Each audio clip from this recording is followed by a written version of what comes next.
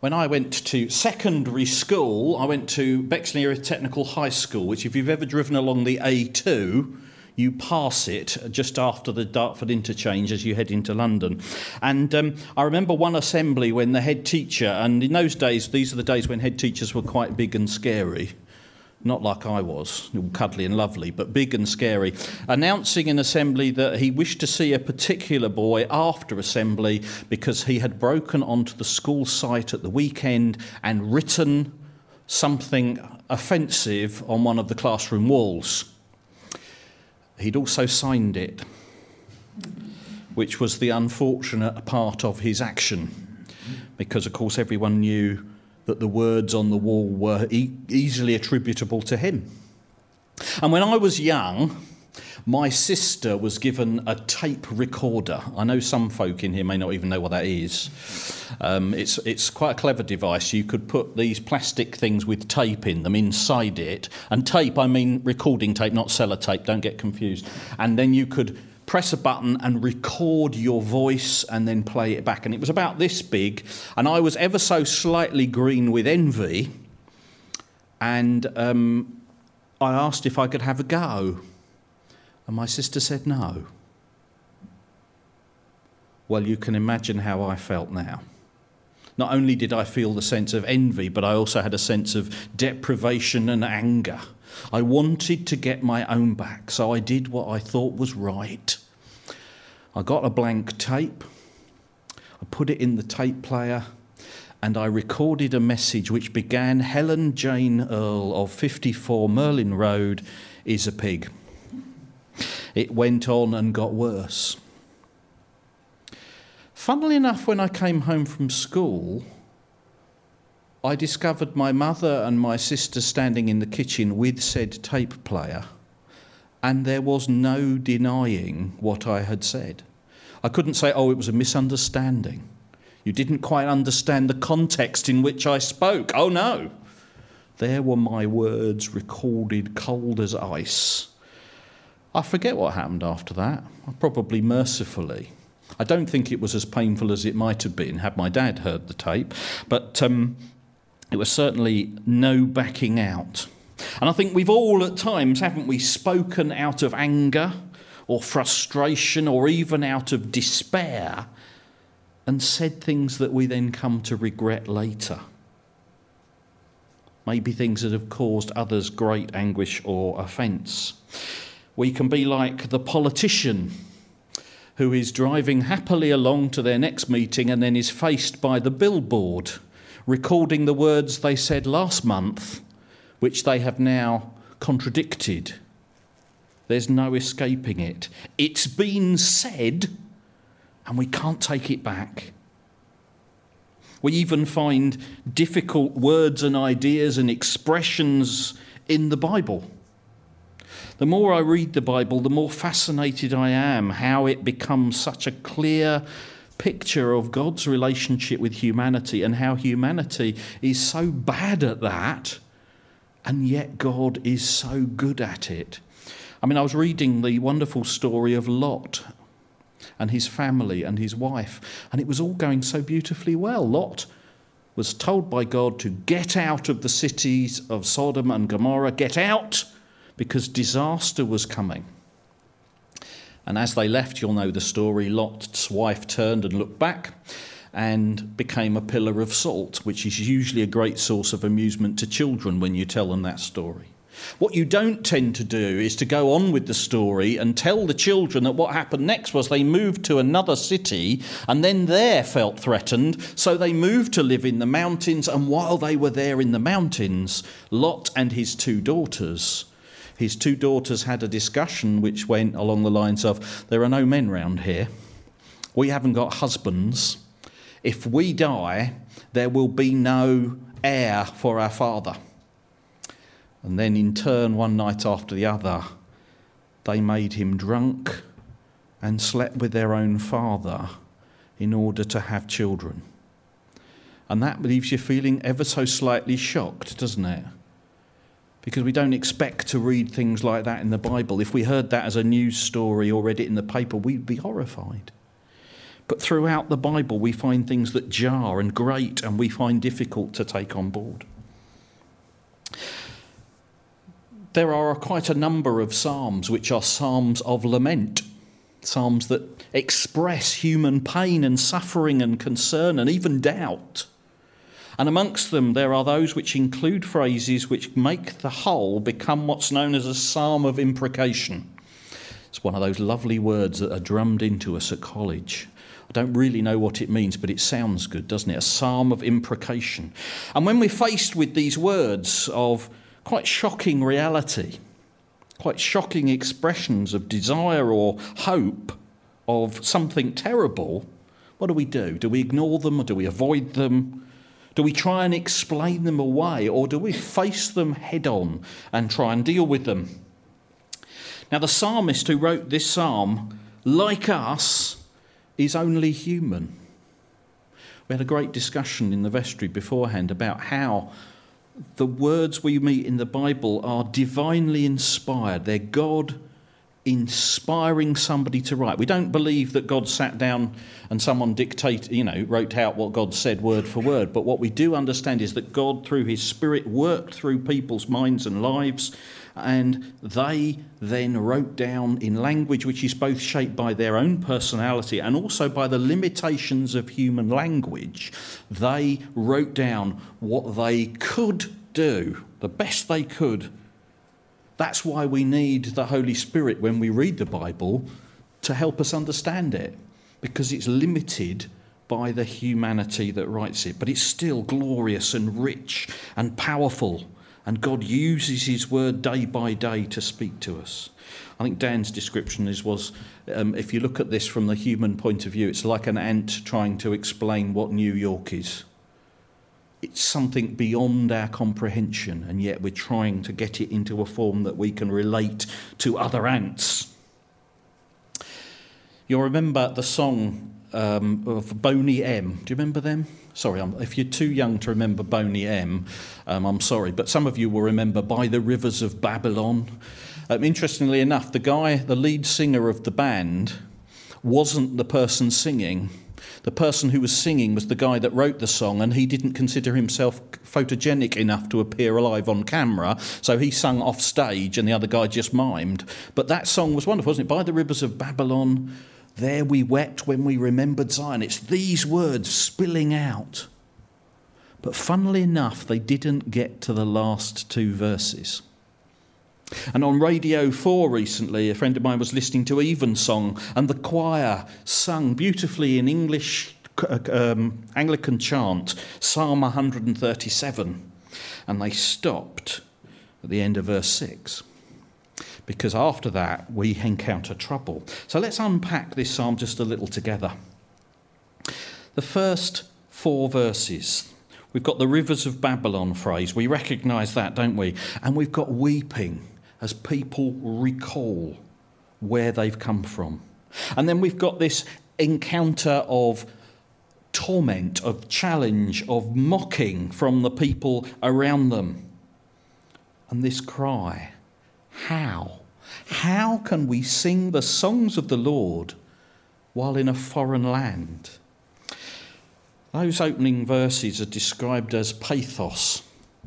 They're words which grab hold of our heartstrings and enable us to engage with these people. We can feel sympathetic at least, or possibly even empathetic, because we've been through similar things. They've been taken into exile. They've been taken from the safety and happiness of their home and dumped in this unfamiliar place, surrounded by unfamiliar things, unfamiliar people, and they feel utterly bereft. Perhaps that's what it feels like to be a refugee today. I'm sure it does.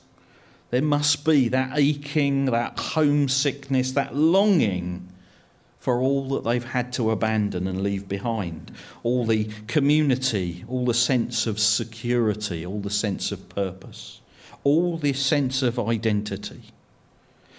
It must inspire at least sympathy, possibly empathy. But it certainly engages us emotionally as we can identify our own experiences with this experience. wherever we've experienced loss or separation. That's where we are. We're on the side of the psalmist here, aren't we? On the side of the people. And he goes on, "If I forget you, O Jerusalem, may my right hand forget its skill. May my tongue cling to the roof of my mouth if I do not remember you, if I do not consider Jerusalem my highest joy." We probably don't actually associate with any one place on this planet quite as deeply as the Jews associated with Jerusalem, Zion. It was the place of the temple of God, and it was therefore where God lived. That's where God dwelt on the earth. That's where God came into contact with his people. And it was all about their national and cultural identity, even more than Big Ben and Buckingham Palace may be to us. Everything about them was invested in this covenant relationship with God. So there was deep longing in their hearts as they think about what they've lost, what their lack of faithfulness has led them to. And again, we can identify with that to some degree. Older folk may be forced at times to leave and move from homes and locations where they've lived all their lives because the facilities aren't there to care for them. Younger folk may be forced to abandon the place where they were brought up because there's no housing they can afford and no work that they can be paid to undertake. And again, we must come back, mustn't we, to the refugees, those people even now who have had to abandon the places they loved, abandon their identity and security to be able to continue to live, to survive. And the psalmist continues in this same thinking, not just now the sorrow, not just now the remembering and the longing for that identity to be restored, but now a reminder to God of what has happened. Remember, O Lord, what the Edomites did on the day Jerusalem fell. Tear it down, they cried. Tear it down to its foundations. This last section's what's referred to as a judicial accusation. This is Israel standing before the judge, our Lord, the judgment seat of God, and crying out for justice. Remember what they did. They gloated, they laughed, they delighted in the destruction of that precious place. And they're holding the enemy to account in the face of God. Edom was a traditional enemy of Israel, and as such, an enemy of God. They exhibited open hostility and gloating towards Israel as it fell. They didn't intervene, they just stood by and watched it happen. And as far as the writer of this psalm's concerned, if you mock God's people, you're mocking God, on whom everything relies and to whose glory all things are made. There's a real depth of understanding of relationship we need here, how deep the writer's views of how Israel and God are united. And even that accusation we can contain within our understanding. We know that God is a judge and that ultimately God brings all things to light and secures justice. That's the ultimate thing. We know that there will be a time when we all stand accountable for our lives. Obviously, we know also that our Lord has declared us without sin through his suffering. We all pray for the persecuted and for the transformation of those who persecute. And that's the right thing to do. But that's not the end of this judicial summary, is it? It goes on. O daughter of Babylon, doomed to destruction, happy is he who repays you for what you have done for us. He who seizes your infants and dashes them against the rocks. I've written the word whoa. Hang on a minute. It was all going so well, wasn't it? We were right there with you, Mr. Writer. And then, ouch. You express delight in the destruction of the children of the enemy. And even if we for a second were to imagine that horrific scene, it leaves us feeling shocked. We're left reeling. But there now, it's been said. The writer doesn't take it back or try and explain it away, and it's been committed to the page of the word that we delight in. These are words in Scripture and we can't ignore them. So instead we must face them and wrestle with them. Now, war is a terrible thing, even today. And it certainly was a dreadful thing then. Such things as murdering the innocent children were perfectly commonplace. An attempt to destroy your enemy and all the people completely. And we read, don't we, in amongst those words, this phrase, he who repays you for what you've done. The words show us that actually this very thing has been done to the people of Israel. The person here is saying, you need a taste of your own medicine. These terrible things have happened to the children of Israel. And there is a natural response in a desire, almost out of horror, for retribution, to a retaliation. And as in a trial, the statement here ends with a specific request for what the punishment that fits the crime might be. And it's a very human outcry. It's born of anger and frustration. Let the same happen to them as happened to us, and then we'll be satisfied. God loves humanity, and he has a big plan for all people.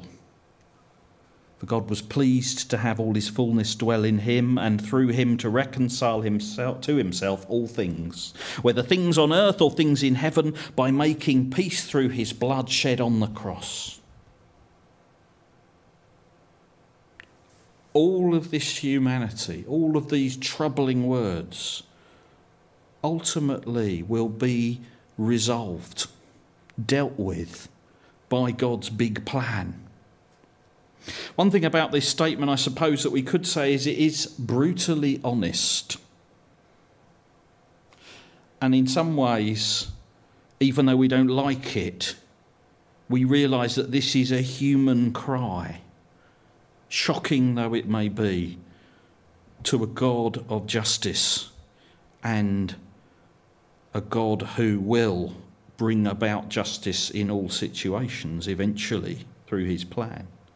It's brutally honest. And God knows what we want. He understands what we are saying inside. I read a story earlier this week which was quite interesting. It was about a lady who had suffered, and it's a true story. She was... do you know, whenever you say it's a true story, it makes it sound like perhaps it wasn't, but it was.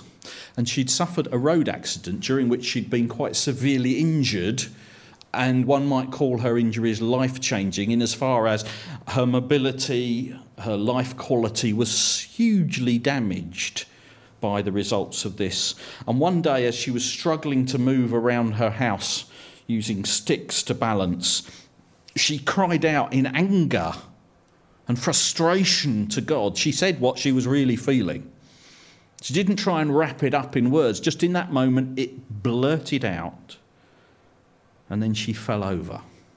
And as she fell, she banged her head and she was knocked unconscious. And the next morning, after a night lying there face down on the floor with her head turned towards the front door, she woke up to light streaming through the front door, right into her eyes. And she thought, oh my goodness, I've died. This is God's light shining on me, and the last thing I did was to curse God. But as she moved to get up, she realised that she was healed. And she stood up and went out into the streets praising God. Now, that isn't a recommended strategy for approaching God in prayer. But it is certainly true that when we come to God in prayer, we may as well get to the point, because God knows what the point is already.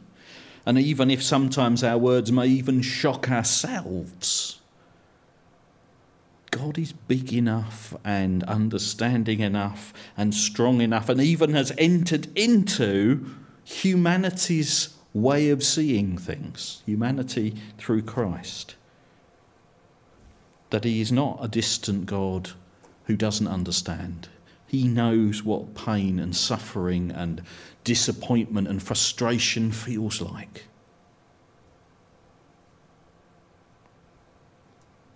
We can face the troubles of the world with God or without.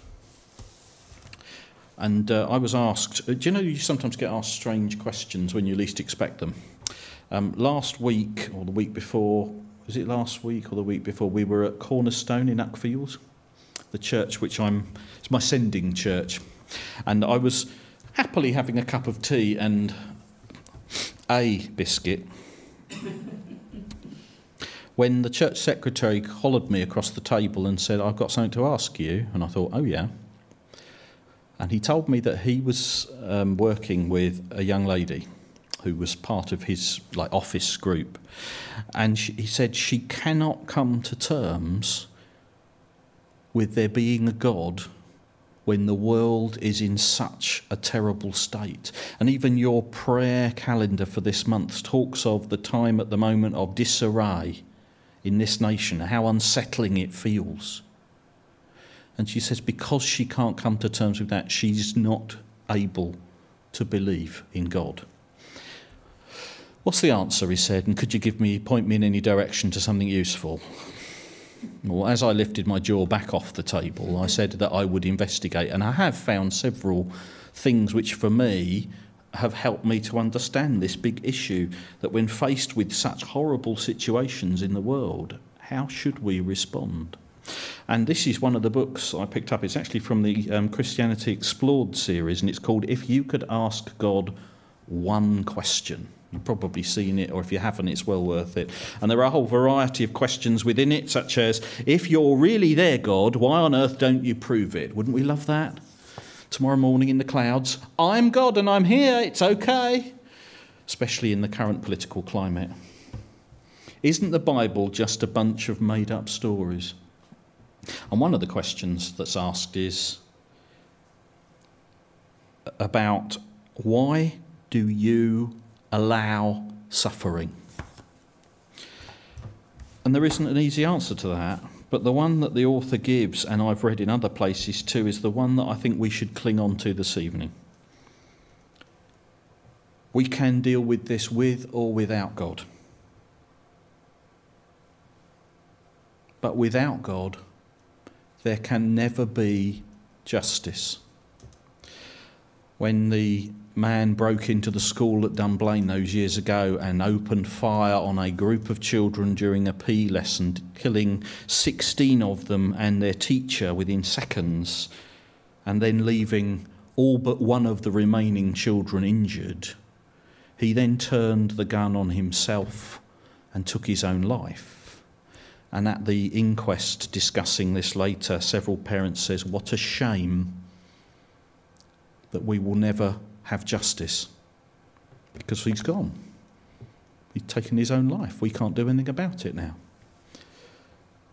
With God, there will be justice.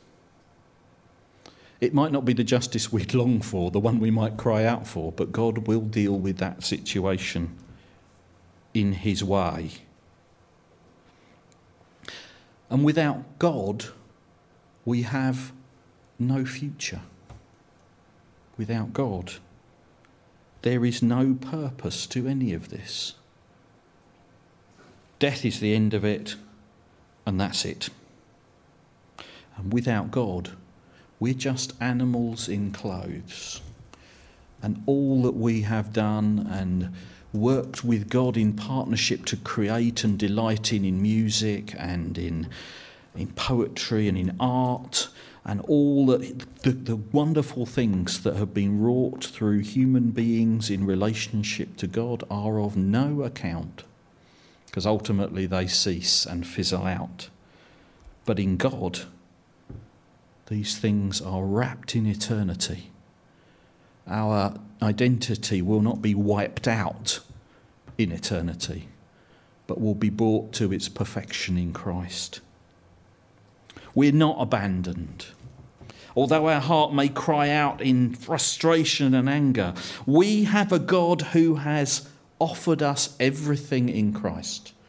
Freedom from sin, transformation by his Spirit that we may become people who delight in life in all its fullness through all eternity.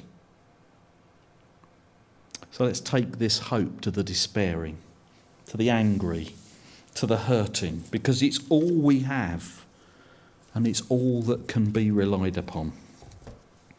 We have hope in Christ. Amen.